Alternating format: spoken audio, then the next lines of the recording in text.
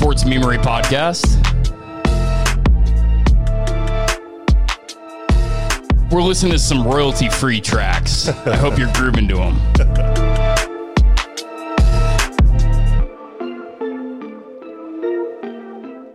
Oh, man. That royalty-free hits so good. You telling me I can use that for commercial purposes, YouTube? No fucking way.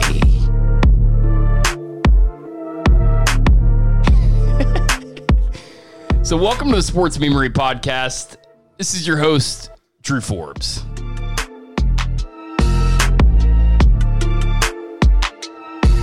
We just got a two-person show today. It's a little different. Me and Mr. Derek Black. Yeah. How you doing today, man? It's good, man. It's good to be back. Hell yeah, dude. So we kind of all stepped away for a little bit. Derek especially. You know, what's the point of running a sports meme page when you don't have sports? Yeah, it's tough. But, Derek, there are fucking sports out there now. We are on the precipice of live sports. Yeah, at least the rumblings of sports coming up, which is really exciting. And it's just, when did the NHL proposal drop? Just a couple days ago, right? Yeah, a couple days ago. Yep.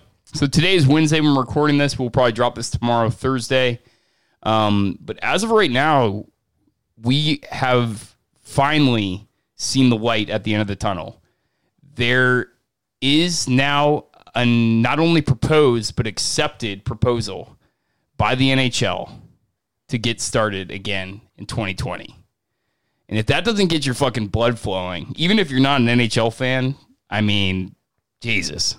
Yeah, I'm curious to see what, it looks like the NHL will be the first sport back. Do they gain fans from this? Because obviously we're jumping right into playoff hockey. And playoff hockey, not only is it the best version of hockey, but it's one of the best sporting events there is year round. I've been saying it the entire, I want to say off season. We'll say Corona season. I've been saying it the entire Corona season. The sport that finds a way to come back the fastest will benefit the most. Definitely agree. So you have kind of these marginalized or whatever you want to call it, sports like NHL. Marginalized, definitely the wrong word. But just kind of smaller. Realistically, I mean, they're probably the fourth sport behind baseball. Yeah, exactly. So now's their time to shine, man. You're going to be the only show in town. Did you see any of the ratings from the Tom Brady, Peyton Manning golf tournament last weekend? They were ridiculous. Extreme. Yeah. I saw that those ratings were through the roof. The Bundesliga last weekend. Or this week, Bundesliga, the German soccer, pro soccer league, killed it. Tampa was like the fifth highest market in the U.S. Absolutely killed it. And people just want live sports. They don't care what it is. I mean, there was a dark time where I was prepared to watch NASCAR just because. Dark times indeed. It was dark times, but then they announced that Korean baseball was getting ready to start. I was like, all right, forget it. Never mind. Forget NASCAR. So we were talking about this for the podcast. How many Korean baseball games have you watched? I have watched probably 7 or 8 Korean baseball games, which is not as easy as it sounds because they start at 1 a.m. So you're actually watching these live? I've watched 3 or 4 of them live. Yeah, you don't want to watch them not live. Then right. Your Korean friends the next day are going to ask you, and you're going to be embarrassed. Yeah, it's entertaining, man. It's baseball. It's fun baseball. They encourage bat flips. Every team, it seems like, has a guy or two that you recognize from a brief Major League Baseball stint. Really? Yeah. There's a few guys was it Andre or Altier or whatever? He played for the Phillies for a couple of years. He's just mashing home runs in Korea. Eric Thames was there a couple years ago and just broke every home run record they had. Came back over here and played with the Brewers and nice with the Nationals again. Isn't that funny how you can be a washed-up player and just go over and be a superstar in Asia? They don't.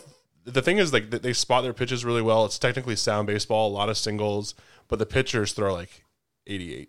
Right. So and that's throwing heat in that league, I imagine. Yeah, it's a lot of spotted fastballs, good off-speed stuff. Some of the curveballs over there are just stupid. Who was the basketball player that he was one of the most highly touted recruits? Stephon Marbury. Yes, Marbury. Yeah, he went over to China. Star. Yep, killed it in China. Complete bust in the NBA, went over to China, and then he became an instant star. Yeah. Is he still playing? I feel like I don't know. I mean, I think he retired. I think he's 42 now. But he played long ass time. I remember he was like the main star of like that first NBA game that like let you play as like a career, like be like the main player, like kind of created my character. And you played through that, and you got to like pick your Hummer and like your bling mansion or whatever. What game system?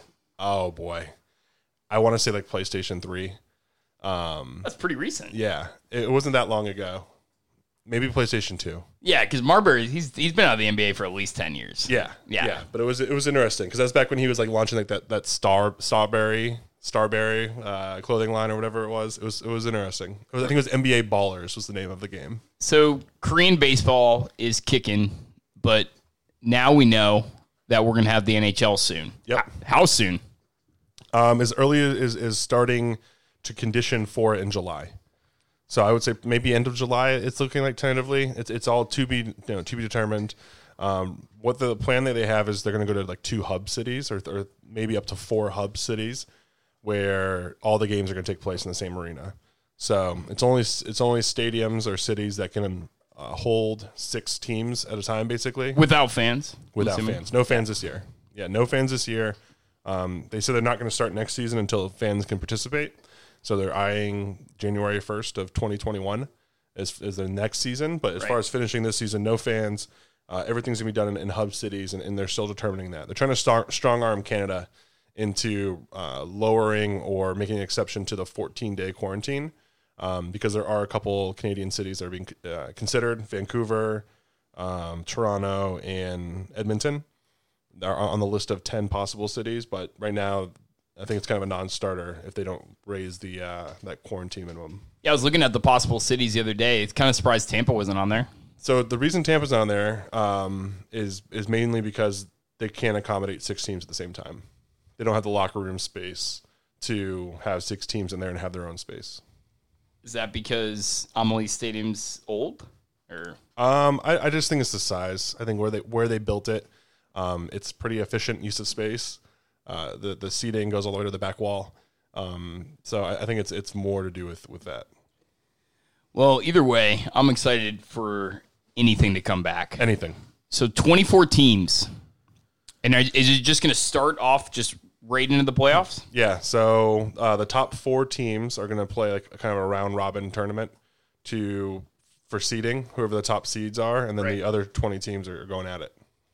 So I saw the meme you made yesterday. Imagine that. Your sport comes back and they announce the largest postseason in your sport's history. 24 out of 30? 24 out of 31. There's 31 NHL 31 teams? NHL teams. It'll be 32 and now.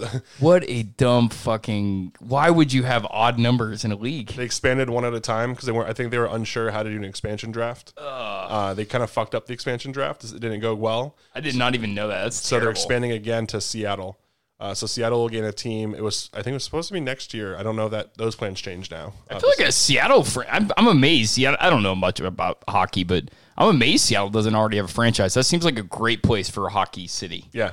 No, definitely. I'm excited that they're expanding. If they're going to expand, obviously the 31st team went to Las Vegas, which is a great place. They embrace it quickly. Yeah. The only Stanley Cup the first year. The only other couple cities that you think maybe Quebec used to have 2 teams. Do you bring back like Quebec City or like Oklahoma? We saw what they've done around the Thunder, or I mean Seattle's a no-brainer. So you're a Lightning season ticket holder. Yep. Were you refunded your money like immediately? No. When the league ended? No. So there was the option to refund, but it was a kind of a short window.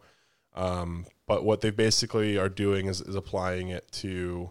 I'm on a monthly rate, so they're just applying it, basically paying next season in advance. So Derek's a Lightning season ticket holder. I'm a Viking season ticket holder. I'm already wondering, and we're going to talk about this in a second, but the NFL is pretty gung ho about coming back in its full capacity. I don't fucking buy it. No. And we'll talk about that in a second, but I'm very curious. So the NFL has already they've revised their corona policies multiple times.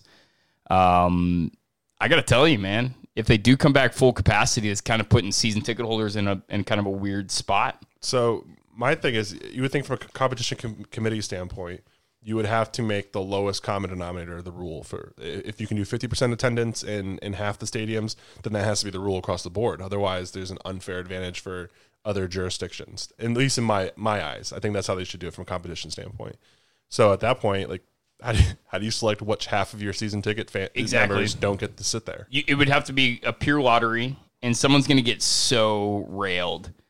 Like, if you're a Vikings season ticket holder, someone's going to get, like, the Lions tickets, you know what I'm saying? They're going to get the worst four. Yeah. I feel like you'd almost have to itemize it based on projected ticket sales. And then you'd have to do, like, groups. You're like, oh, well, technically we're a group. It's like, okay, but you didn't buy together. You're not on the same. Like, oh, no, but we're a group. Like, it would be a logistical nightmare. So during quarantine, there's been some, a lot of things are 50% capacity. I've heard a lot of stories about Trader Joe's. You go into Trader Joe's, which is always like, in this area, it's always so crowded. Slammed. In California, always slammed. Now, if you're willing to wait for an hour and a half in a line, you get the most bougie Trader Joe's experience on earth, where there's like 5 people in the entire store. But So I love that. Like, I kind of love some of these stores that are doing it. I'm almost willing to wait just to go into an uncrowded store. That does not apply to me to sports events. No. 50% of an NFL stadium capacity is not appealing to me at all. Now, obviously, I want them to do whatever they think is best and whatever is best, but it definitely would take away. You think about security going in. Are we socially distancing that line? Is that line 3 miles long now? Dude, it's going to be that long for sure. Yeah. I know me and my dad have already talked about it. Like, if we have the choice, we might just, if we could just, like, defer this year. Right. Because as a season ticket holder, we live in Tampa. We have season tickets in Minneapolis. That's an awkward position for us because we sell most of our tickets. So the demand is going to be way down. Yeah. It's just a bizarre thing. So NHL is back. 2014 playoff system. Tampa Bay Lightning. Yeah. Do they benefit from this? Or do they hurt? Are they hurt from it? So the Lightning are one of the 2 teams that voted against returning. So Carolina and Tampa voted against it. It was 29-2. Both teams had different reasonings. So Carolina, their matchup lines up against the Rangers, where they were already in a playoff spot. The way it would have matched up before that, they would have had a much easier path in their eyes against somebody that they match up better. And they were already going to be in. Is Carolina the team that bounced the Lightning out of the playoffs last year? No, they're not. That's Columbus. Okay. So Carolina would play the Rangers, who they were 0-4 against this year. So not a great matchup for them as far as units versus units. So they were against it. They're like, honestly, it doesn't help our position, but you know what? It passed. We're happy it passed. We're ready to get back to work. Tampa had a kind of a similar experience. One, they thought it gave an unfair advantage to lower seeded teams because they were in the top 4. They're in clear. They're playing for seeding. Right. I think they had the second best record in the league. Not worried about anything. But they think it's an unfair advantage for lower teams. One who shouldn't even got in, who are now getting to play full speed playoff series, and they're going to be cold. So they're worried about getting swept again, and getting embarrassed by a lower seed again, which is still obviously fresh in their mind. And then also from a seeding standpoint, they just don't feel like it's enough time to prepare. I don't think the Lightning are going to get swept because they're unprepared. I think the Lightning are going to be swept because they're the smallest team in the NHL. They're getting better there. They did a lot to get better. They traded for Gaudreau, and they traded for Blake Coleman, and they got a little bit bigger. Who's the goon that plays for Marchand? No, he's not a goon. He's a instigator. That's what I mean though. He's just like a guy that roughs people up. Yeah, I feel like Tampa needs some of that though. 31st of the hockey community hates Brad Marchand. Of course. Yeah, but dude, like you're a Patriots fan. Everybody hates Tom Brady until he comes to your city, and then you love him. He's one of the guys, like, I don't even know if I'd want him on my team. I think he's that much of a scumbag. Like Tom Wilson, scumbag, but I'd want him on my team all day. I don't know, I feel like Boston kind of, they don't like him. Of course they love him. Yeah. No. Yeah. I mean, Boston's a shithole, man. This is a Boston sports fan saying this right now. I all the time, man. You be on Patriots like fan boards and other, like, I find myself mentally apologizing for fellow fans all the time. Like, you guys are a bunch of fucking idiots. And it's true. They're cocky, they're arrogant. They haven't, they like, I don't know. Somebody else in my position, like we've been good my entire life. Nobody knows how bad a team's fan base is than the fans themselves. We're actually planning on writing a series. We're going to take our favorite teams and write why their fan base sucks. I have so much to say about why Vikings fans suck, for instance. We have some Bucks fans write about how terrible Bucks fans are. But to me, no one knows more about why their fan base is terrible than the actual fans themselves. I'm so excited. I could torch New England fans. Yeah, I don't even know many. There's some really good, genuine people who have been there through some hard times. Like my parents, they talk about the horrors of like the late 70s, early 80s, sitting on metal bleachers and your beard freeze and all that. We were terrible, and like the Jim Plunkett days and all that. Tony Eason, they're the reason why I'm a fan. But for me, like the first football game I remember was like we had Drew Bledsoe and Ben Coates. Like we weren't even that bad then. Yeah. Curtis Martin, Terry Glenn. The Brett Favre, Drew. Like we weren't even that bad. The Brett Favre, Drew Bledsoe. Yeah, I do remember parts of that. I was obviously young. I remember parts of that. I remember the Desmond Howard return, which was conflicting because like my dad is from Michigan. I grew up a Michigan Wolverines fan. So that was a really terrible, awkward moment. Like, you son of a bitch. Like, but at the same time, like, I love Desmond Howard. So it's definitely been an easy ride for us. And I've been saying this for a couple of years. I'm ready for some adversity. I'm ready to prove I'm a real fan. Grind it out. Yeah, I'm ready to prove I'm a real fan. Like, let's suck for a little while. Well, we'll get to the NFL in a second, but I want to stay on the NHL for a second. Yeah, so we got 24 out of 31 teams. You don't think the Lightning are going to benefit from this? What team in the NHL will benefit from this format? I got to say. The easy answer is the 8 teams who shouldn't be in the playoffs. Right. See, but that's I hate the proposal, personally. Is it unfair? Because were there some teams that possibly were on the bubble that would have made it? It's especially hard in the Western Conference because the margin that was separating the last team that is getting in this proposal from the team that would have been the last team in and under a different proposal is like 5 points. So we're talking over the course of a season, we're talking like 2 wins. Or in the NHL, like five overtime losses, like not even wins. They could have been more overtime losses versus traditional loss or loss in regulation. So it's really hard to kind of draw that line. It's always really hard to draw that line. It usually comes down to a matter of a point or two. Is hockey like football in that like you need to kind of get your body acclimated to the whole? Yeah. With how physical of a game it is, you see a lot of times there's a lag. If a team, let's say the first round of the playoffs, a team sweeps a team, like they sweep the team they're playing. Right. A lot of times you'll see the first seeds not get all the way through because they just destroy the first 2 teams they play. They sweep them, then they're off for a few days. Then they sweep the next team or beat the next team in 5. They're off for a few days. And they play against like a battle-hardened team who just played 14 games because they went 7 in both series.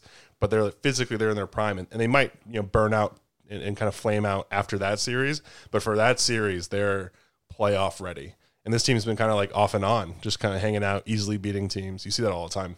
Now, obviously with the NFL, you got like the Giants who have won it multiple times as the 8th seed, or not the 8th seed, but like the last wild card team. That stuff doesn't really happen in the NHL, does it? Yeah. So it does. Yeah. So I think it was the last time it happened was I want to say 13 or 15 that the Kings did it. So this could lead to a possible Cinderella story. 100%. That's interesting. It's theoretically possible. The 24th team in, the team that had no business being in there, ends up winning it. It's just, that's kind of cool, especially for casual fans. Sure. Like everyone loves a Cinderella story. Everyone loves an underdog story. So that's kind of interesting. So much of playoff hockey is style. Right. Teams that are built to play playoff hockey. The referees swallow the whistle a little bit. You see a lot more holding, grabbing. That's why the Lightning did so poorly last year. They didn't have a team who was really accustomed for that style of play. And a lot of it's just goalie play. You run into a hot goalie. That's what happened with the Kings. Jonathan Quick got really hot. Couldn't beat him. And they ran from the A seed all the way to the cup. So 24 teams, though. So how's the format going to be? Are some teams going to get buys? How's that look? The top seeds are basically just playing like a round-robin tournament to determine who the top seed is, right? While the other teams are beating the shit out of each other. So that's why the Lightning kind of said, we don't know how hard teams are going to play in these seeding games, if they really care about seeding. Are they going to game it and say, well, we think this team will come out in the first round and we'd rather play them, so we're going to lose and take it easy? Do they not want to – that's kind of a variable. We don't know how those top seeded teams how seriously they're going to take it. But we know the bottom teams are going to be fighting for their lives. So So those guys will be ready to play come round 2. So do you, in your opinion, the winner of this all, is there a little bit of an asterisk there? Or is it just kind of, is it almost more endearing that they won given everything? I definitely think there's a little bit of an asterisk, and 30 teams in the league will think that. It's kind of a cool asterisk, though, right? It is. And it's like you're not cheating, you're making the best of a situation. And especially with hockey, so much of it's about the playoff, so much of it's about who wins that tournament at the end. So getting more people in the tournament, in my eyes, it's not a great thing, especially if one of those lower teams wins. Right. God forbid. But at the same time, if you're the 23rd team in and you beat everybody else, how are you less deserving? Who's going to win the Stanley Cup? Who's going to win the Stanley Cup? I think it comes out of the East. If Tampa can figure out how to play an aggressive... Who's the best team? Just top to bottom talent. Tampa has the most talented roster. Boston's probably the best playoff team. Interesting. We were just talking about Marchand. Yeah. They're gritty, man. They're gritty. They load up a lot of their talent on that top line. That top line scores nonstop. So their top line is Pastrnak, Bergeron, and Marchand. So they have speedy wings. They score well. Bergeron's one of the best two-way players, if not the best two-way forward in the league. It's a really good line. They load up that top line, and they're tough to stop. By the way, if you hear a little cork pop, I'm drinking right now Sexton Single Malt. It's an Irish whiskey single malt. Probably one of the best whiskeys you can buy for the money. It's like $24 for a bottle. Really good whiskey. I'm drinking it straight. Okay, so NHL. Move on from that. Yeah. So let's talk about, speaking of asterisks, the MLB. The proposal and kind of the reaction has come out in the last couple of weeks in terms of what the MLB is going to do, and it does not look good. No. It does not look good at all. Honestly, to put it nicely, it's garbage. Yeah. It's the proposal is absolute trash. To me, the fundamental problem here is, from an ownership standpoint, we think by estimate about a third of their total revenue comes from attendance and attendance events, selling memorabilia, selling concessions. A third of the revenue. The bulk of it comes from advertising. If you've seen an MLB stadium, there are ads in every space available, and from TV revenue. Historically, look at the Tampa Bay Rays. They're typically second to last in attendance behind the Marlins, and they're like ninth in TV revenue because there's an old population down here who watches them. That's interesting. I didn't know that. Yeah, they're always top in the top half in revenue, typically around 9 or 10 when it comes to TV revenue.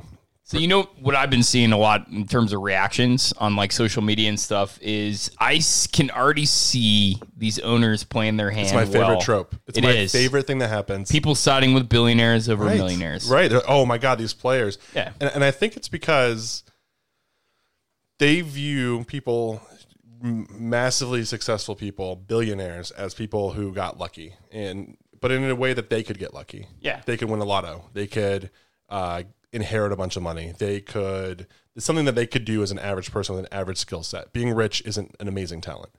Throwing 95 is a talent they just don't have, and they're not going to gain it. So they see themselves more as the rich owner who can't play and is unathletic. They see themselves as the Jerry Jones than they do the Amari Cooper.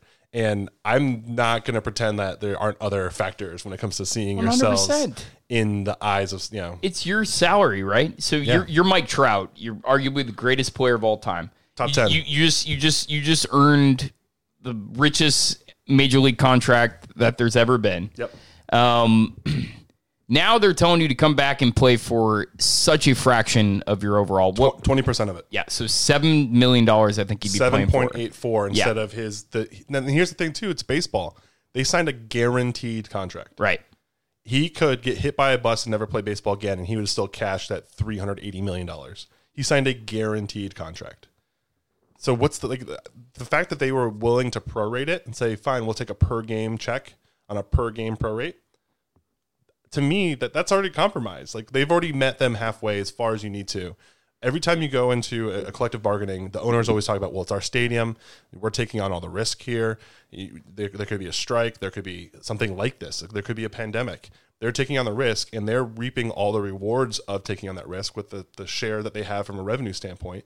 But now that the risk is actually here, billionaires are doing what they're doing. They want to privatize rewards and socialize the risk. They want to socialize the negative or the deficits. But isn't it? So it's interesting because, the reactions are, oh, man, people in the military only make $32,000 a year. You should be happy with your $7 million.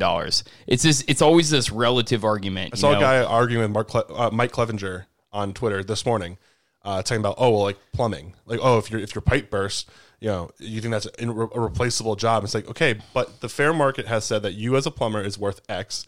And Mike Clevenger, can you throw the curveball? Like, do you have Mike Clevenger's curveball? Can you also throw 97? Like, no, you're not the same thing. But that's exactly it. Like, there's plumbers and electricians that make over $100,000 for sure. So like, if I took your $100,000 that you worked a lot of your career to earn, and you're a well-off plumber or electrician, and I said, you know what, times are rough. You're going to make $20,000 this year. So that's the thing, is obviously $7 million, relatively speaking. Thank you, Lexi, you cunt.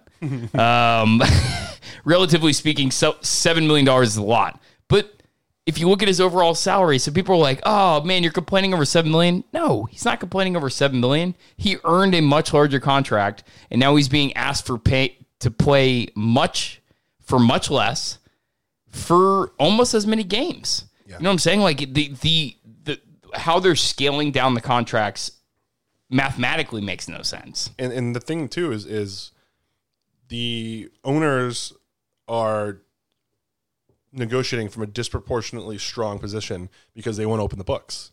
They know what the players make. They know the players' books. They know what the Players Association revenue is. They know cumulatively what every single baseball player in the league makes, but they're not sharing their financials.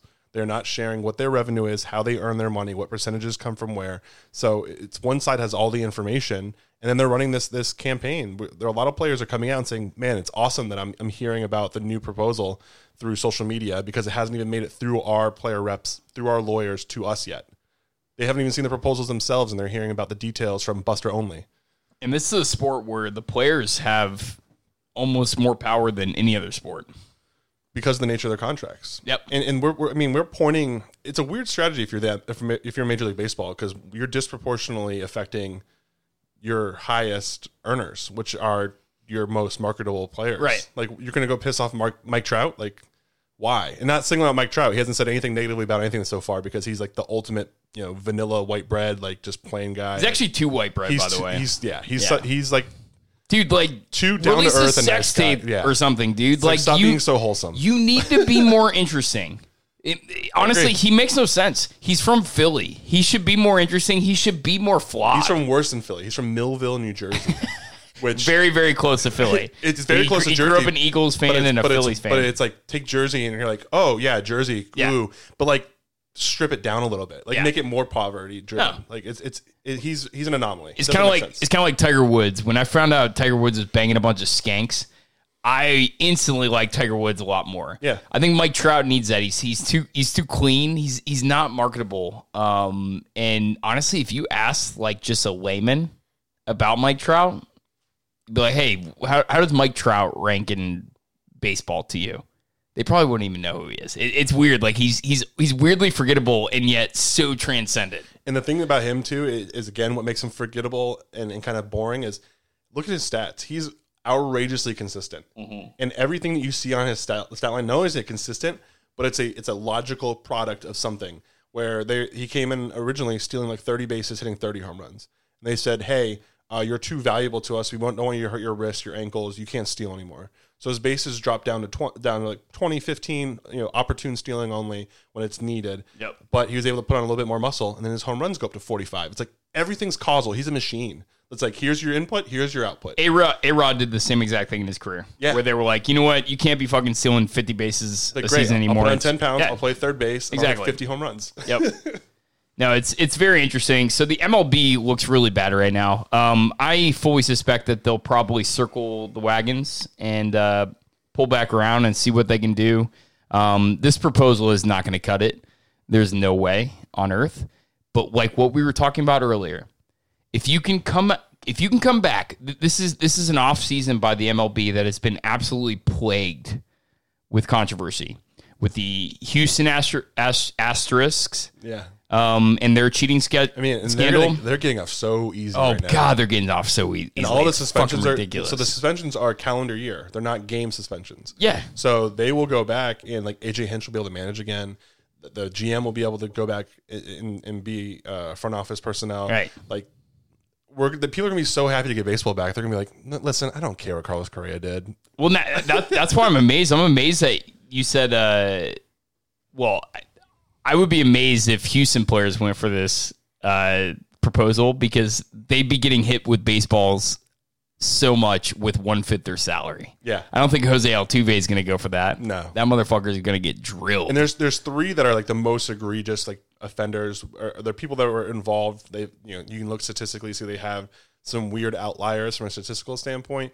And then the ones who are just like the most smug about like, no, nothing happened. Like Alex Bregman was just so smug the whole time. He's like, nope, we're going to be vindicated. This doesn't want anything. He's even like, you go back and you see those old press conferences under a different lens, and you're like, this motherfucker. Like the whole time was just like joking about it, alluding to it.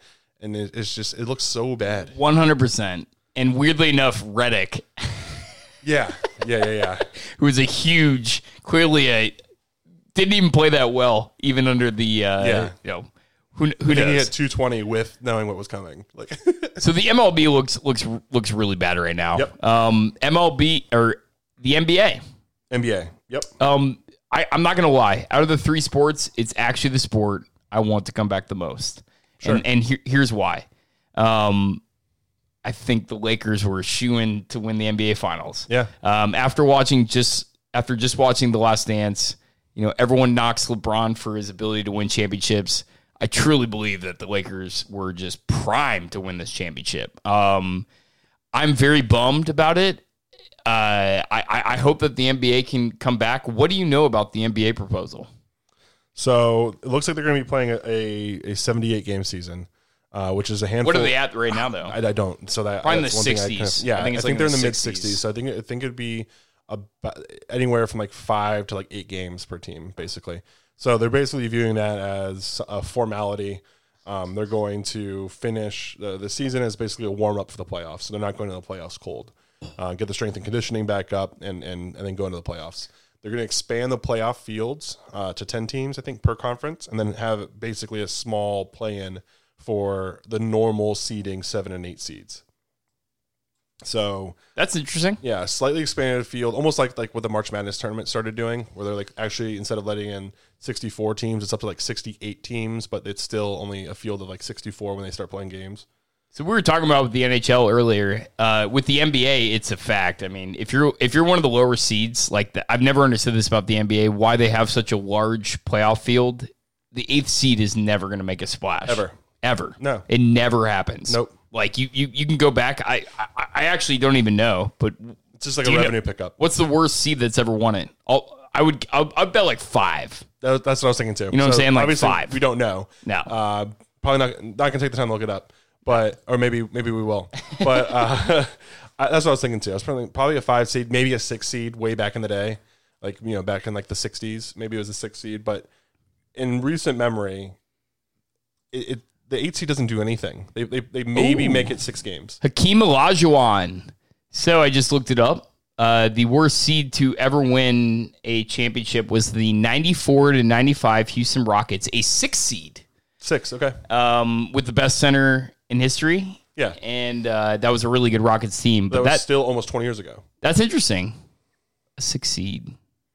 What was seed to win the NBA Finals? But wait, 94, 95? So this was the season when Jordan left. Okay. Yeah. This was the season when Jordan left to go play baseball. It had to be, right? Because they had 2 3-peats, and the last one was in the 97, 98 season. It was 90 to 90, whatever. Yep. It had to be. Yeah. So that's interesting. That's, I never did that. So the Houston Rockets, the 6th seed in 94, 95, the lowest seed to ever win an NBA Finals. But yeah, the NBA, I really want to see them come back. I hope they can find a way. Weirdly, they're one of the most PC leagues. You know what I'm saying? I do. You know what I'm saying? Like, because it's very player influenced. So I think that they're going to have to go through the most red tape. Arguably, they're the league that ruined all of sports with what's his face, who took the whole coronavirus as a joke. He was licking microphones, and I don't even remember what his name is. Yeah, I do remember that now. Rudy or something like that. Rudy Gobert. Yeah. Yep. So he, Pacers, right? Yeah, he didn't take it seriously, and then like a couple days later, he had coronavirus. Yep. Kevin Durant had coronavirus. Yep. One of my favorite memes out there was when Kevin Durant got coronavirus, he decided to join up with them because he couldn't beat it. But yeah, I really want to see the NBA come back. But let's talk about the NFL because they have some seriously gung-ho plans that don't really make sense to me if you project them out. So if the NFL were to just go about their current timeline, they would be starting in early September. That's just a little over 3 months away. And they are talking about starting with full crowds. What was your reaction when you heard that? Is that just posturing, or are they just trying to say things that make them look good in the fans' eyes, or like what's going on there? I wonder if it's hey, we're gonna start with full crowds, knowing that there's no way they will, and then they use that as a bargaining chip to try to get players like I don't know what they do. Do they try to claw back and prorate some of the salary? Do they? I don't know what their plan is there, but like if you're starting in September, there's no way you're playing with full crowds. I just don't see it happening. Agreed. And again, they have the same problem that the NHL has. Like they have a Canadian franchise who's going to make the playoffs. What do you do? I think the NFL, because it's like the only sport out there that hasn't like started their season, they need to come back just for the national conscious, like the national just kind of mood. Yeah, I think they really need to come back. But with fans in the audience, man, that's bold. To just project that they're going to do 100% capacity at every stadium, that doesn't sound like it's going to happen. And there's no way they've done the logistical legwork to say that. Right. With every state that's in there, every state that would be involved. I mean, New York City is in rough shape still. In California, yep. If you think that these states are just going to allow these teams to just roll out 100%, and that could create a very interesting issue. Like what happens if teams start, transplanting to different states? That would be so weird. So I think what they're looking to do is basically make a regional hub, similar to the NHL plan, but only to have one hub and basically have all players and their families live in a bubble in Orlando around the Disney's wide world of sports and play the games there. That's a proposal they're looking at, and they're already planning and giving notification to players that they're only going to allow them to bring X number of family members to live in this bubble. So you obviously all the sounds like a bad reality show. All the people, all the sports figures who have a little more leeway and their contracts let them to have a little more personality are like, oh man, wait till all the side pieces find out that they didn't make the cut, and just all of that, which is obviously funny. But you think CeeDee Lamb's girl makes the cut? No chance. She would not make the cut. I think she got herself cut on draft day. That hoe's already gone, right? Yeah, I mean, had to be, right? Dude, her face when he grabbed. All right, in case if you don't know what we're talking about, Google CeeDee Lamb girlfriend draft. Yeah, those are the three words you need to draft or need to Google. He was playing on his phone. He had two different phones, which I think is probably pretty standard because you have one that you're talking to coaches and one that's just like a regular phone. And his girlfriend tried to reach for his phone, like mid when ESPN was zoned in on him, and he grabbed it away from him. And at that exact moment, CeeDee Lamb's mom looked over at her and was like, "You skanky asshole." It was a great moment. Yeah, it was good. It was definitely a top 5 moment from the NFL draft. So the NFL gung-ho about the full rollout. We don't really know if that's going to happen.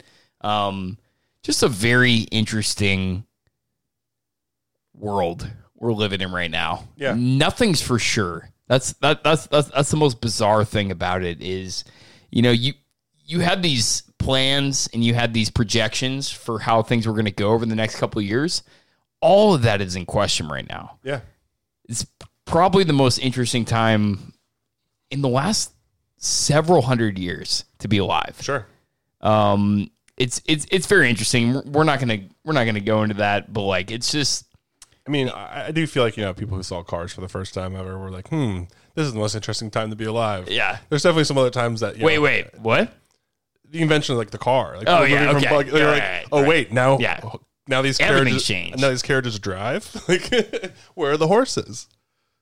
But no, I definitely think it's definitely unique when you mash together the factors as far as the technology and the thing that is driving me crazy is like your quality of life is not that affected. Right. Is it really so bad that you're working from home and watching Netflix? Like, yeah, I think it's just the mindset. It is for a lot of people that you can't do the things that you used to be able to do. Now, there's affected people who are out of work. Unemployment's high. Yeah. There are real world repercussions there. But cumulatively, I don't know. I don't. It's not that bad. So what's since quarantine happened and you came into the house with the quarantine beard, you got your fluffy hair. Yeah. When's the last time you got a haircut? So I try to cut my hair once a month. I was probably already 3 weeks into that when lockdown started. Same. So it's pretty rough right now. I haven't, so whatever, quarantine plus three weeks is the last time I got a haircut, which it grows fast and it's thick and it's but I'm almost like past that awkward hair phase where like I might embrace it. I might just rock like longer hair for a little bit. Well, let me ask you a question. What's been your favorite part of quarantine? Just your favorite part. As an introvert, just not removing the expectations for me to not be has been great. Yeah. See that I'd take the exact opposite stance. Everything you just said, opposite. Yeah. I hate everything that's going on right now. So does every extrovert in the world. Sure. But in terms of just boredom, consuming time, like what's the best thing you've watched? So my girlfriend and I, we unless we get it like really on day one of a show and we keep up with it and keep up with the conversation, we almost like pretend it doesn't exist for a while, let some of the seasons build up and start watching them. So we started watching The Last Kingdom on Netflix. Great show. And I love it. Yes. Like I'm team, I just, Uhtred is amazing. Like the characterization's great. You can see a linear progression as far as when they got more budget, when it started equating to better production quality. It doesn't lag. Like it's consistent. There's no like thick plot armor. Like we get it. Like Uhtred is he's the only one who has like that plot armor, but it's because he's an exceptional warrior, which has afforded him some exceptional privileges and leeways for that period. He's escaped what anybody else would have been killed several times because of his abilities. But outside of him, like people are dying left and right. Like people that were main characters, like friends of his. I won't spoil it, but like people close to him, like just dying everywhere. Yeah, if you haven't seen The Last Kingdom, it's a must-watch Netflix show. If you're mad with how Game of Thrones ended, yes, watch The Last Kingdom. Yeah, well, we don't know how, but it's got to be somewhat historically accurate, so it can't disappoint us too much. Right. But it's a great show. It's basically about like a Viking. Yeah. So he's born a Saxon. This is pre-England, so there's still the Britons and the Saxons, right? And help me out here. Who are the Vikings? Who are the Danes? The Danes. So there's all these different factions. The Irish. They allude to the French, but before they're known, as we know them now, and they're basically fighting over does England stay tribal and separate with all these different belief systems and pagan beliefs and Christianity, or do they become a unified England? And there are drivers who want a unified England. There are people who want to just pillage and remove the land, all the land's resources, and just really a pillaging lifestyle. There are some who just want to be left alone and put barriers up. And it's all these different conflicting desires and principles and cultures determining kind of the fate of what is really a hub of civilization for Western civilization. I would say the primary theme in the show is the clash of cultures between the Viking culture, the Dane culture, and like English. Because like the Danes come in, they're pagans. Yeah. They come over and the English are thoroughly indoctrinated in like Catholicism. Yep. And they're it's how much do you assimilate? How much do you resist? They're completely beholden to all this. It's just a fascinating show. If you haven't seen it, such great action. It's so entertaining from start to finish. We were talking about it earlier, and like at one point you could tell it was kind of like an upstart show, and then it got like this big budget. So like towards season 3, it starts getting so good and just like fully, it's a big budget show at that point. I'm a big like nerd when it comes to like production and like I like movies where I don't like the subject matter, from an aesthetic standpoint. Like, there was a movie recently with Matthew McConaughey when he's in space. What is that? I can't think of that movie. Interstellar? I don't think it's Interstellar though. Is it? Matthew McConaughey in space? Gotta be Interstellar. Maybe it's a different one. I can't remember what it. I'll have to figure. Matthew McConaughey in space? Maybe it's not McConaughey. Maybe it's Matt Damon? Maybe it's Matt. No, it's not Martian. I don't know. There's this movie where I loved so many elements of it. I loved some of the shots were amazing. Like just the elements were great, but like the story was kind of boring. But I still was like, that was a good movie. Like it was a great film. Like I make the distinction between like movies and film. Like movies being, was it entertaining, and film being like, was it a true example of the art form?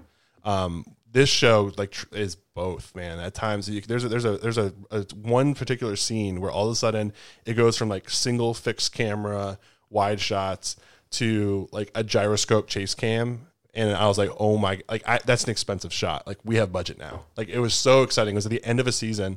You're like, this is it. We're in the big leagues now, because that shot alone takes 2 days and a ton of money. Like it was exciting. It's probably the most underrated show on Netflix. If you haven't seen The Last Kingdom, go check it out. It's great. My favorite show from quarantine is I'm a comedy guy.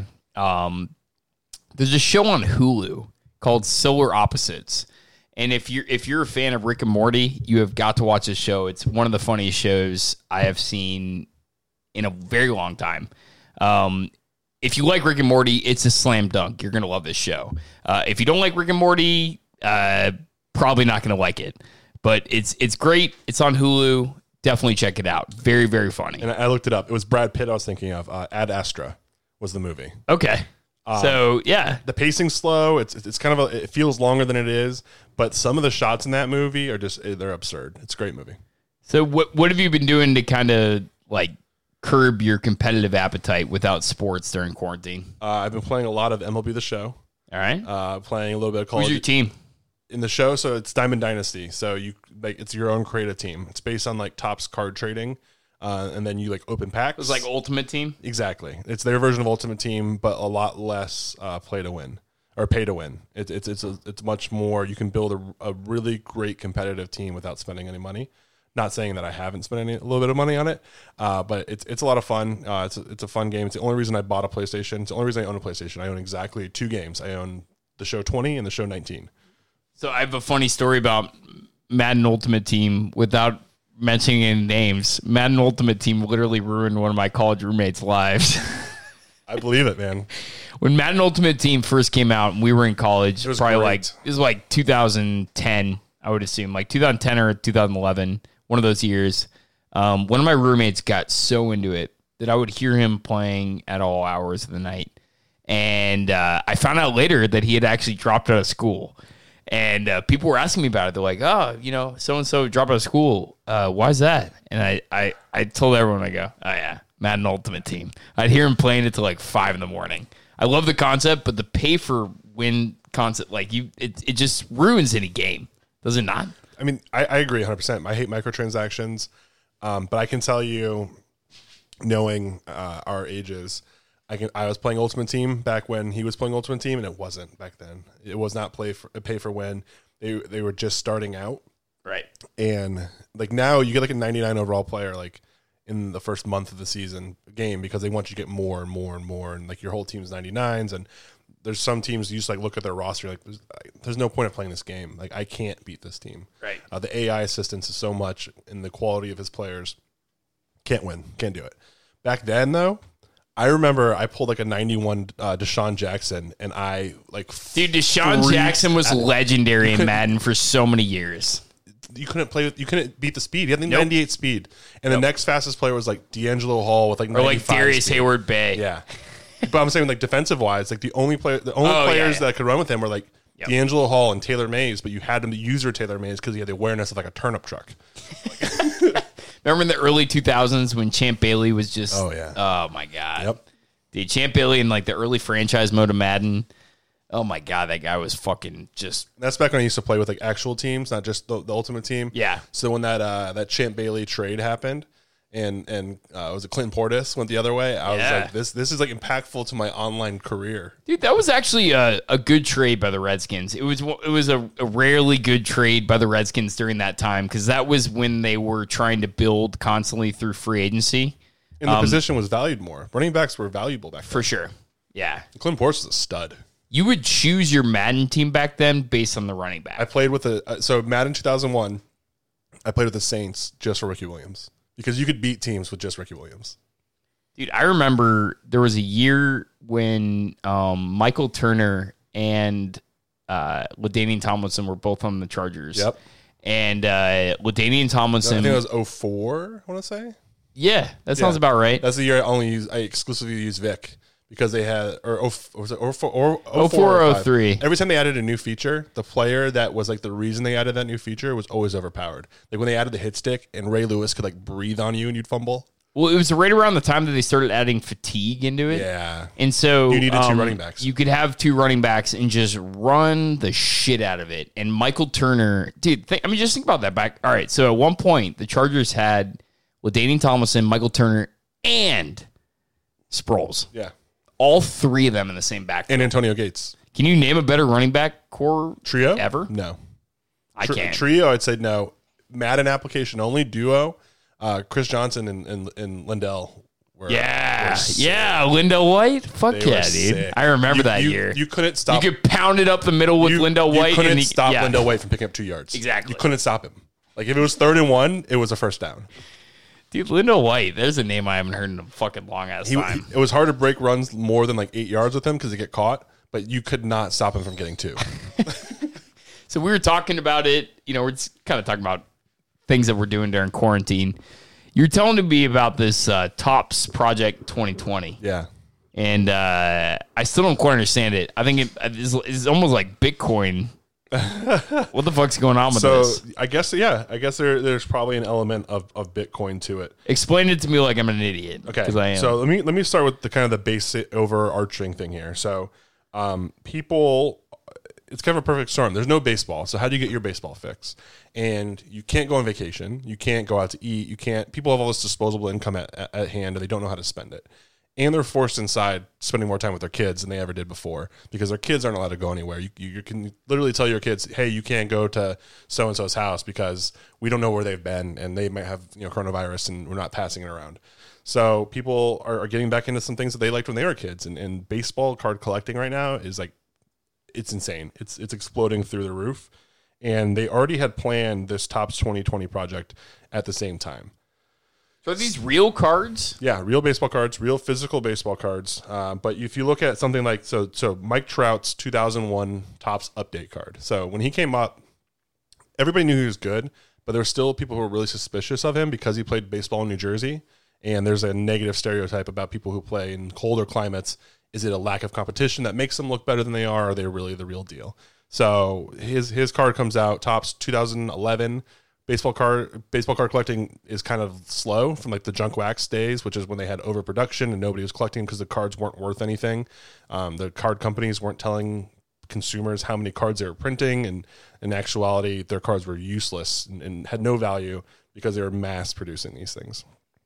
So the Topps 2001 update card, because there's a certain amount of rarity, goes from about $600 pre-quarantine to they've now steadily been climbing. They're over $3,000 a card right now. So that's just kind of gives you a scale of what's happening with the hobby. I find it very interesting. It's something that, baseball cards are not anything new. They were probably the biggest in the 80s. They got huge in the 90s. Yep. They've had cycles. And it seems to be about every 20 years that they pick back up. But right now, if you go to a Target, the retail product that's on the shelves right now, the newest release is Bowman 2020. A Bowman 2020 blaster box retail, if you can find it at Target, goes for $19. They're reselling online anywhere from $40 to $60. People are literally just going into a Target, buying out everything on the shelf, and then posting them on eBay. And that's the supply and demand right now is that crazy, where people are making a fortune. So then comes this Topps 2020 project. So this is something that was already pre-planned. The timing ended up working out really well, but they took 20 of the most iconic baseball cards of all time. In the modern era. So players that you would have watched. So like Frank Thomas's rookie card, Mark McGwire's A's rookie card. Well, some people contend it's not his real rookie card, but it's his 87 Topps card. He's kind of like hunched over when he's with the A's. The Trout update card that we were just talking about, the 93 Ichiro card with him playing right field, kind of softly throwing in the ball.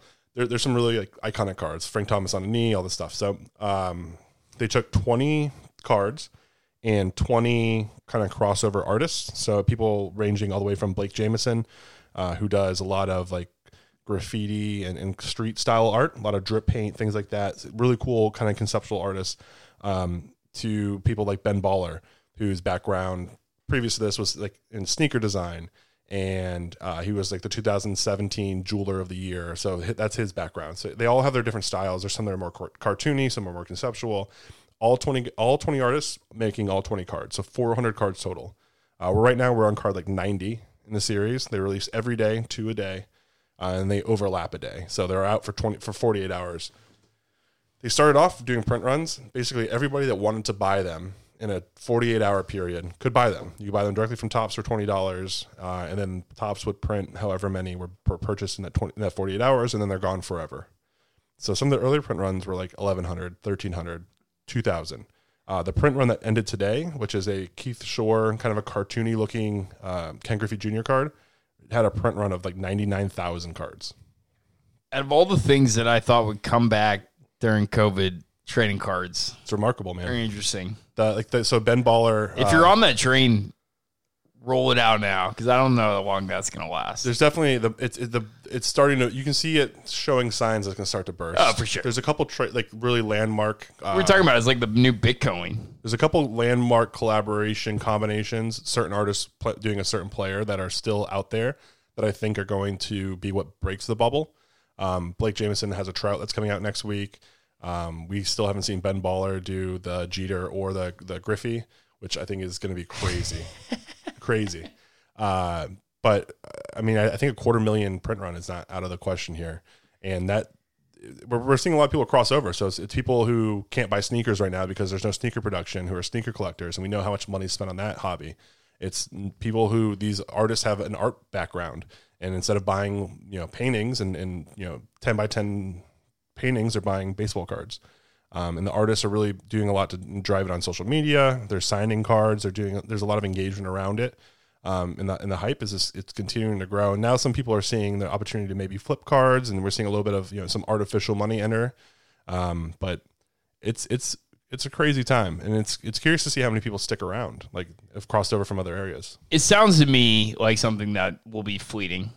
Very much, and people will fatigue. Yeah, and for sure. Topps right now. Remember how big Tiger memes or Tiger King was just like a month ago? Yeah, but like Topps, nobody fucking talks about that anymore. Topps has limited production capabilities right now. They're working on a skeleton crew, so some of these there's taking them like months. It's going to take them months to start turning around these cards. And there's 400 of them. We're only a quarter of the way through. But isn't that interesting? Like, imagine being a fad as a card company.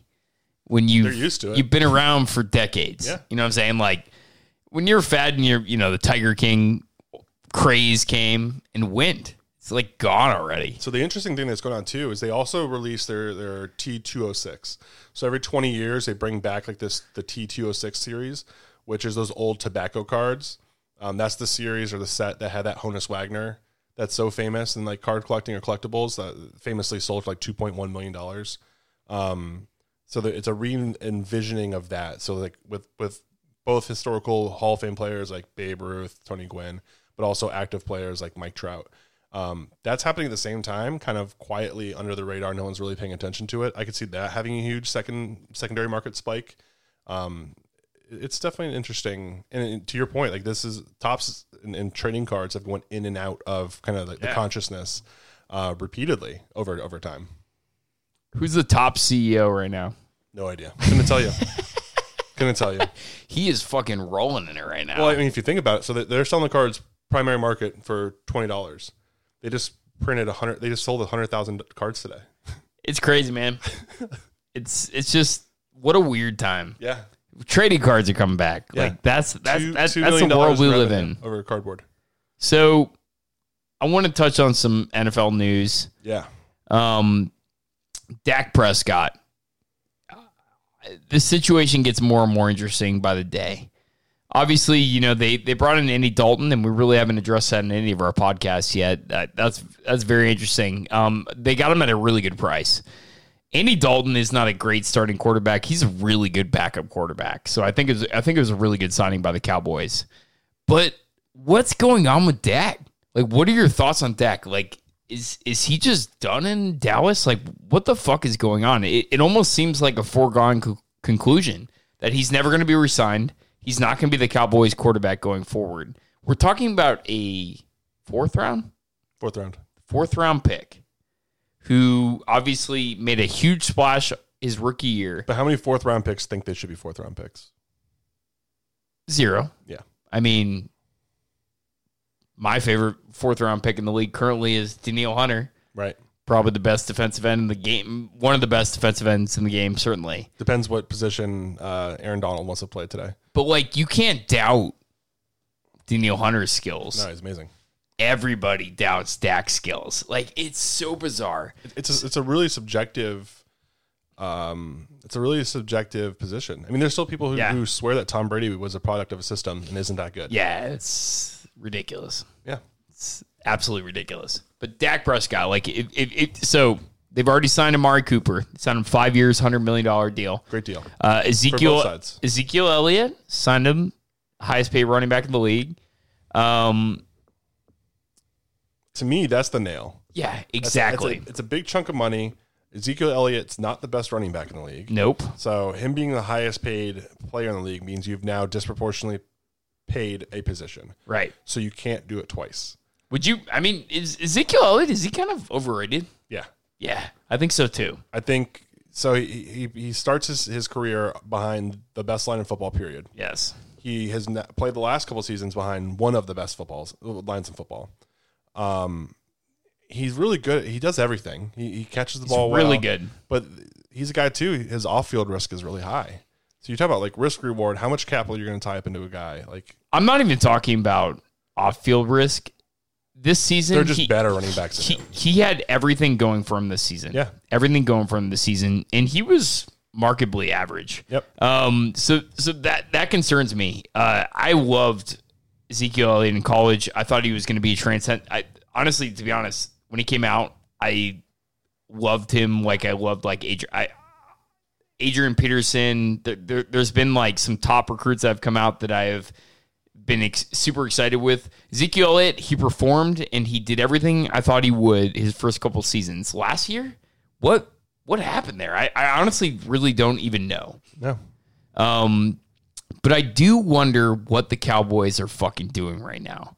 Because they could have easily played last offseason in the reverse, where you signed Dak Prescott to whatever deal he wanted.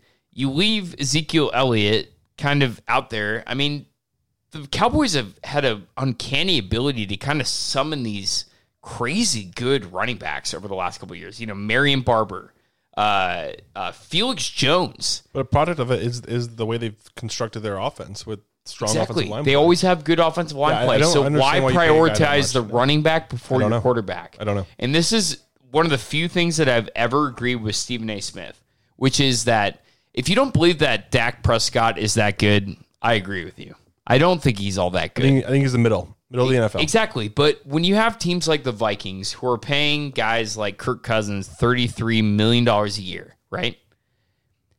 And you can't summon that same amount for Dak. To me, Kirk Cousins and Dak Prescott, very much the same guy. Consistently average, capable with the football. They don't do a lot of turnovers. They're very similar players in a weird way. But the fact that they decided to pay Ezekiel Elliott prior to Dak, and then they also opted to pay Amari Cooper is just very bizarre to me. And I wonder very much where that franchise is going. Yeah, I'm with you there. And unfortunately, the quarterback position in the NFL, because of how important it is, isn't somewhere where you get the luxury of typically paying a guy market value. Right. You can't go to a guy and say, hey, you're the 15th best quarterback. We're going to pay you the 15th most in average annual salary. It doesn't work because somebody else out there is in a worse quarterback position than you and willing to overpay. Who wins the NFC East this year? NFC East this year. How hard of a question is that? It's hard. Isn't that bizarre how weirdly hard that is?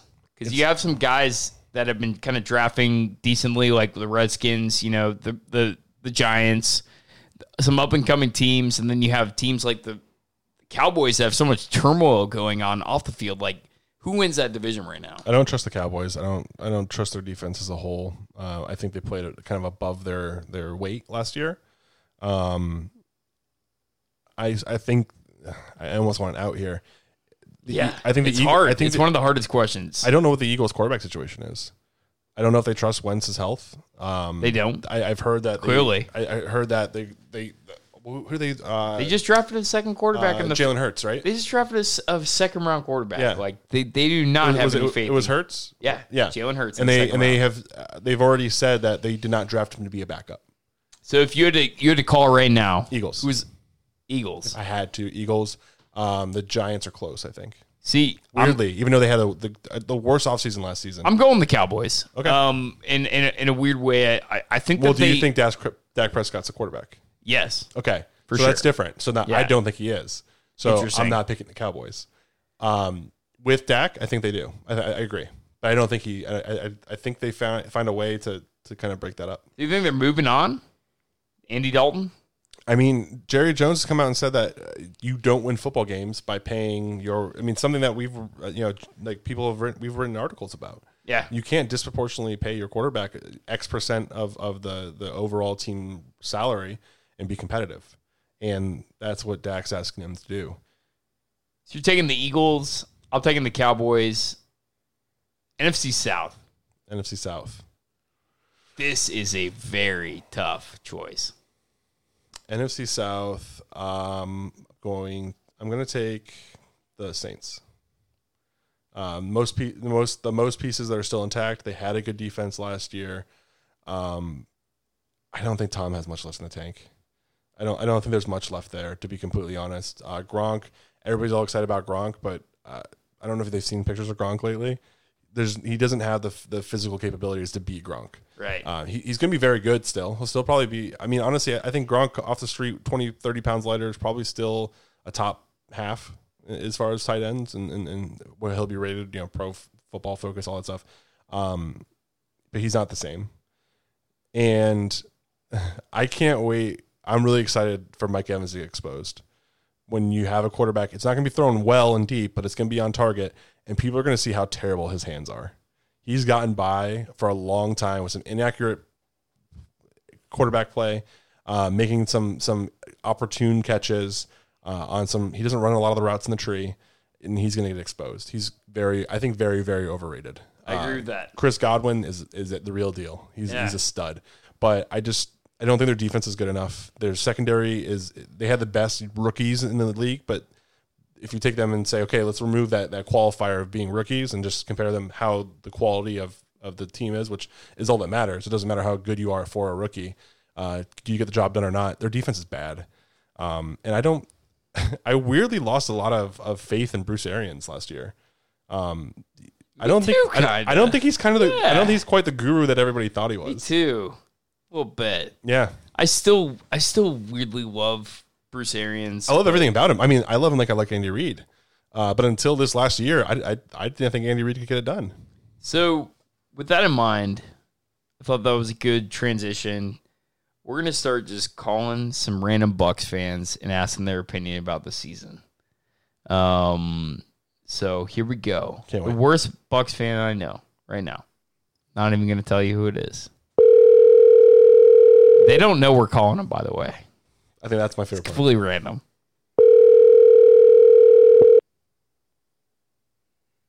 Hey, what's up, buddy? Brando! Hey, what's up, buddy? What's going on? Hey, so you're live on the podcast. You are live on the Sports Beamery podcast. Live on the cast. That's Man, right. I feel so good. That's right. So we have Mr. Brando on the line. Brando is actually originally from Minnesota. Is that correct? That is. Yep. So originally Will Ernie. If you need to paint a picture of what this voice sounds like, or when you put a kind of a body to it, if you've watched Game of Thrones, we talked about that earlier. Think of Benjen Stark. Yeah, Benjen Stark with a man bun. Yep, with a man bun and a penchant for racially ambiguous cocktails. Yes, very racially ambiguous. Is he Native American? So, Brandon, we were just talking about the Bucks. We want to ask you about the Bucks again. You're on the Sports Memory Podcast. Brandon is a blood member of the Sports Memory, and we did not tell him we're going to call him today. So, Brandon, just off the cusp, what are the Bucks going to do this year? What's the record? Record off the cusp, 10-6. Oh, I just want to remind you they play 16 games in the NFL. 10-6? Okay. 10-6. That's actually pretty realistic. So, do you think they win the division, or who wins the division? I think it's going to be really close between the Saints and the Bucks. Okay. 2 for 2. Okay. Damn. You're being weirdly realistic right now. All right. What do you think about one Thomas Patrick Edward Brady? Brady. I'm sorry. I'm actually at the store right now. What are your thoughts on Brady, bitch? Dude, I'm kind of about it, man. You about it? Kind of about it. Yeah. Mm-hmm. So previous to this offseason, did you hate Tom Brady? I don't think I've ever really. You're not much of a hater. So yeah, I'm not really much of a hater. I'm kind of a lover, Yeah, that's right. But guys, I do love you, and thank you for calling me. You guys cast on, and I got to bid you adieu. All right, thanks again for calling, and I'm happy to check in with you guys. Thank you, bro. Thank you. Love you, man.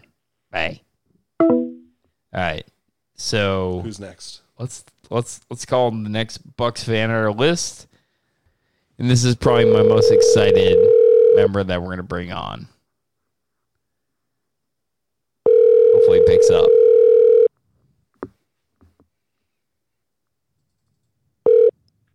Yo. What's up, bros? Chilling, just watching some show about people smuggling cocaine to the United States. Some cool stuff.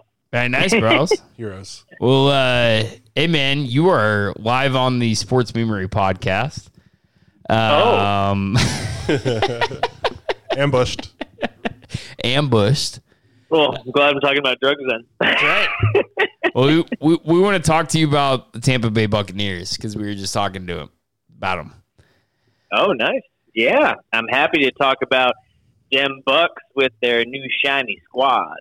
Yeah, so with everything going on for the Bucks right now, as a Bucks fan, what are your expectations for the season?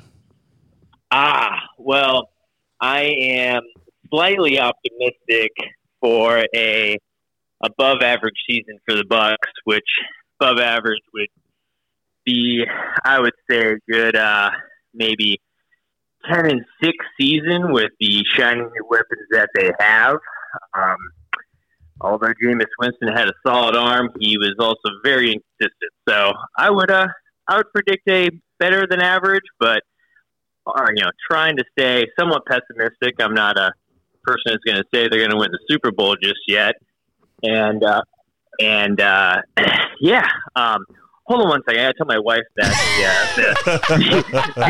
the ice cream is different between the two that I just bought them. So one's Cracker Jack and the other one's salted caramel, baby. Yeah. This is the beauty of calling people impromptu is they have not prepared. Nope. I could feel a pause coming. Yeah. Like, I'm preoccupied on what I'm getting ready to also say. Well, I'm really glad I took this call because now I'm in trouble with my wife. But continue. Yeah, Abby. So 10-6, huh? Why are you being so realistic? I mean, I'm real, man. I'm being so real because. So do you think 10-6 is good enough to win the NFC South this year? No, I do not.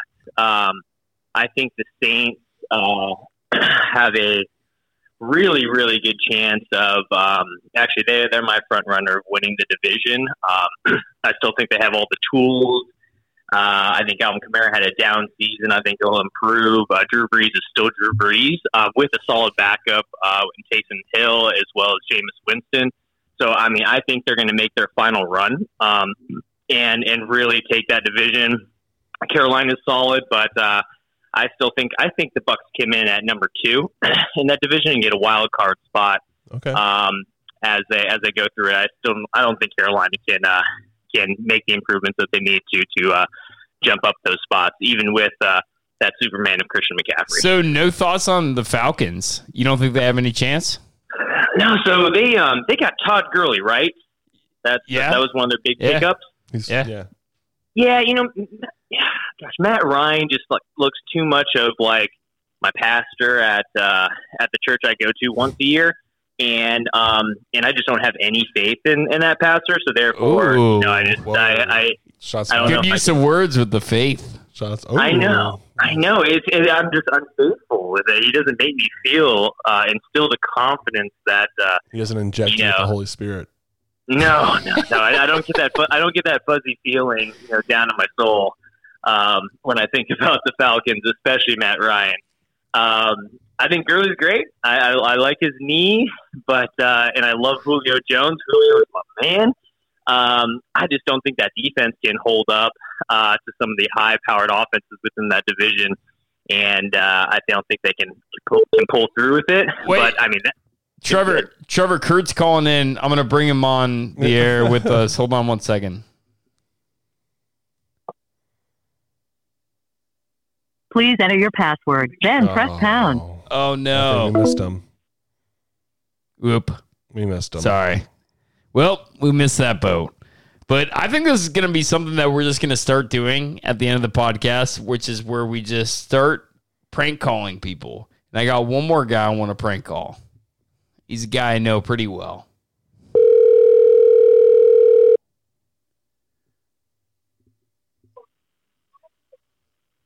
Hey, Cruiser. Dude, you are live on the Sports Memory podcast. I am? You are. Oh, gosh. So, I'm honored. I know. You should be honored.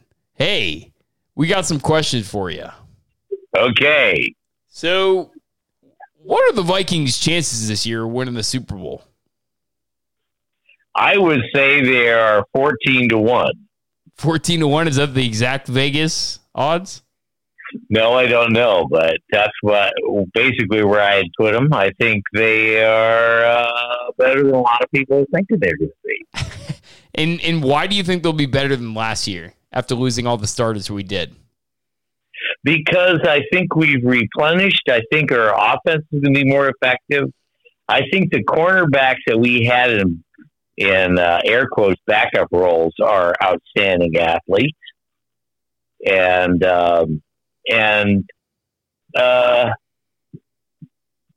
we maintained Harris in the defensive backfield. The only thing the biggest concern I have is edge rusher and perhaps interior defensive line. I think our offensive line is going to be better. Now, granted, all this is based on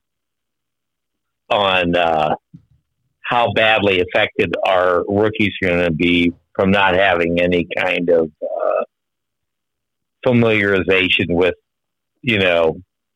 without being able to work out and train with the team. Right. So, but I'm every year, I'm always, optimistic. Is this Kirk Cousins' year? I actually think it will be. Yeah? I think it will be. I really do. I think because they've got, I believe, what a lot of people are saying could be the breakout wide receiver from the rookie class this year. Capable of replacing Stephon Diggs, who, by the way, kind of pissed me off last season. I don't know why. He seemed like a baby. Right. And so in the running game, Madison, as a second running back, I can't think of a better running back to have than Madison. Exactly. Yeah. And how do you think the defense is going to perform this year? I think they're going to be just fine. Would you not agree that they were probably the Vikings' weakness last year in a weird way? They were, and look who we got rid of. The people that were the weakest and were our quarterback situation, right? Right. You know, I mean, it's what was it? It was an Hughes or Hill. Which one came in for his very first play in the regular season? And got an interception. Remember that? Yeah. Yeah, I wanted it. They brought somebody got hurt. I believe it was Rhodes, who was always hurt. Got put out, and they put in. I want to say it's Mike Hughes, but I'm not gonna. I wouldn't be surprised if it was Holton Hill. What would you say is going to be the Vikings' record this year? I'm going to say 11-5. 11-5. Yep, I can get with that. I'd say 11-5, 12-4. You think we win the division? Oh yes, I definitely think we're going to win the division. Green Bay is a basket case now. They're messed up. So agreed. Chicago, they're trying to find themselves. Detroit, well, they just never have gotten together. So yes, I think we'll win the division. Your time is over. We're randomly calling people and asking them about their teams. I love you, man. Have a good night. All right. So I only have one more person on my list. And I will edit this, by the way. Okay. Yeah, I'll edit this. Which one? Please enjoy this Verizon ringback tone while your party is reached.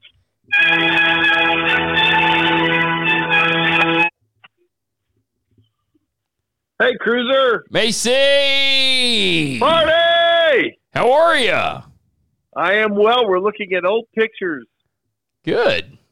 What do you do? I thought you'd probably be doing that. Yeah, we are. Every time you call, we're always looking at old pictures. We got dude. Suki and I. Suki's like birth pictures and all the way through our wedding.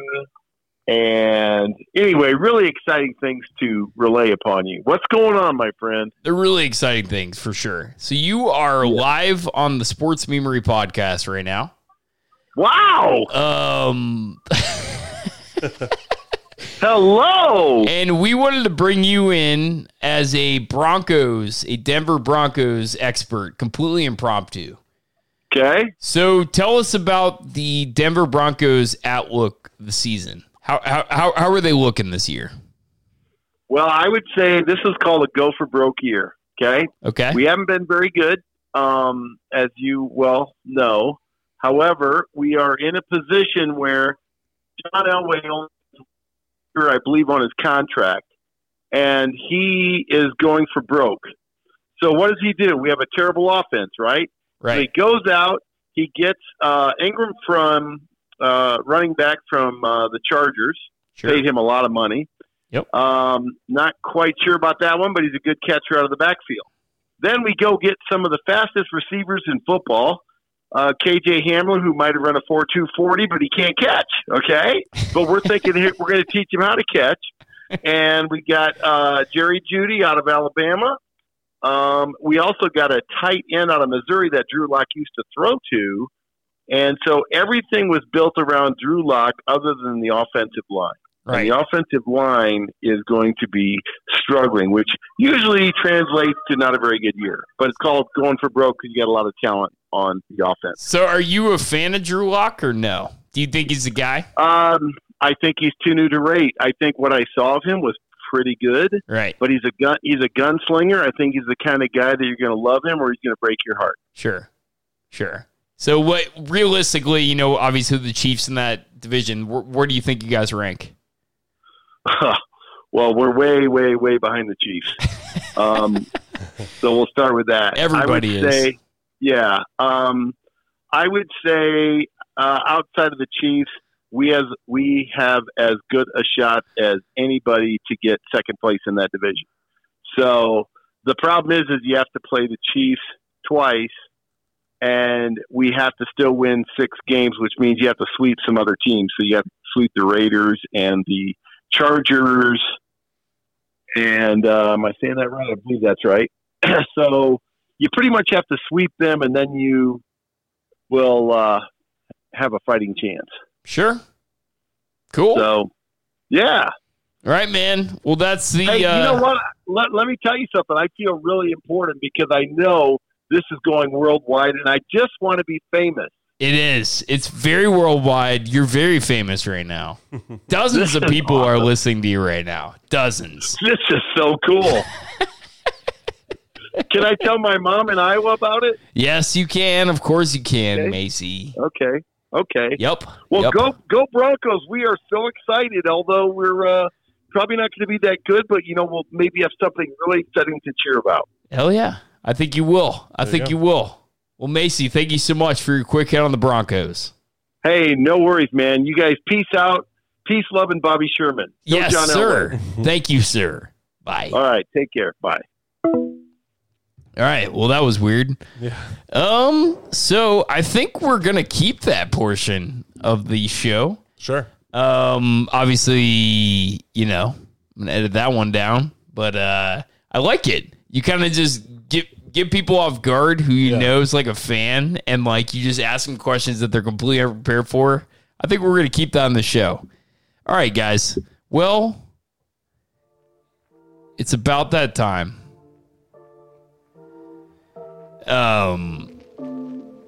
Derek, thank you for coming out of the cave. Definitely. And coming out with us today. Dude, we see a light at the end of the tunnel. I hope you all can see it. NHL is coming back. MLB, not so much. Not so much. Not so much. But you got the NBA, the NFL getting gung-ho as shit, saying they're going to have 100% attendance. There's a lot to be excited about, guys. Sports are coming. Literally. And fucking A. As a sports meme website, is there anything more you could ask for? No. We've been desperately waiting for sports. Yes. We need sports. We need the sports memery functions a lot better with live sports. Yeah, dude, it's weird that the sports memery would function better with sports, but here we are. Yeah. If you've stuck with us for the last couple months, I don't know what the fuck you're doing. We've had thousands of new followers in the last couple months without sports. We are much better with sports, I assure you. It's amazing how much better we are at sports. Yes. So, but I think we're gonna bring this back weekly. We are. Yeah. Podcast coming back weekly. So we're gonna start doing this on a more frequent cadence. Whatever news there is out there, even if it's not sports related, we're gonna continue to talk about it. Please join us on a weekly basis. Follow us on the Sports Memory Podcast. And Derek, any closing thoughts? That's it, man. Just excited to be doing this again. Hopefully, obviously content driving from live sports, but for sure. That's it. Once live sports comes back, it's on like Donkey Kong. That's it. But hey, guys. We out. Thank you so much. Sports Memory out.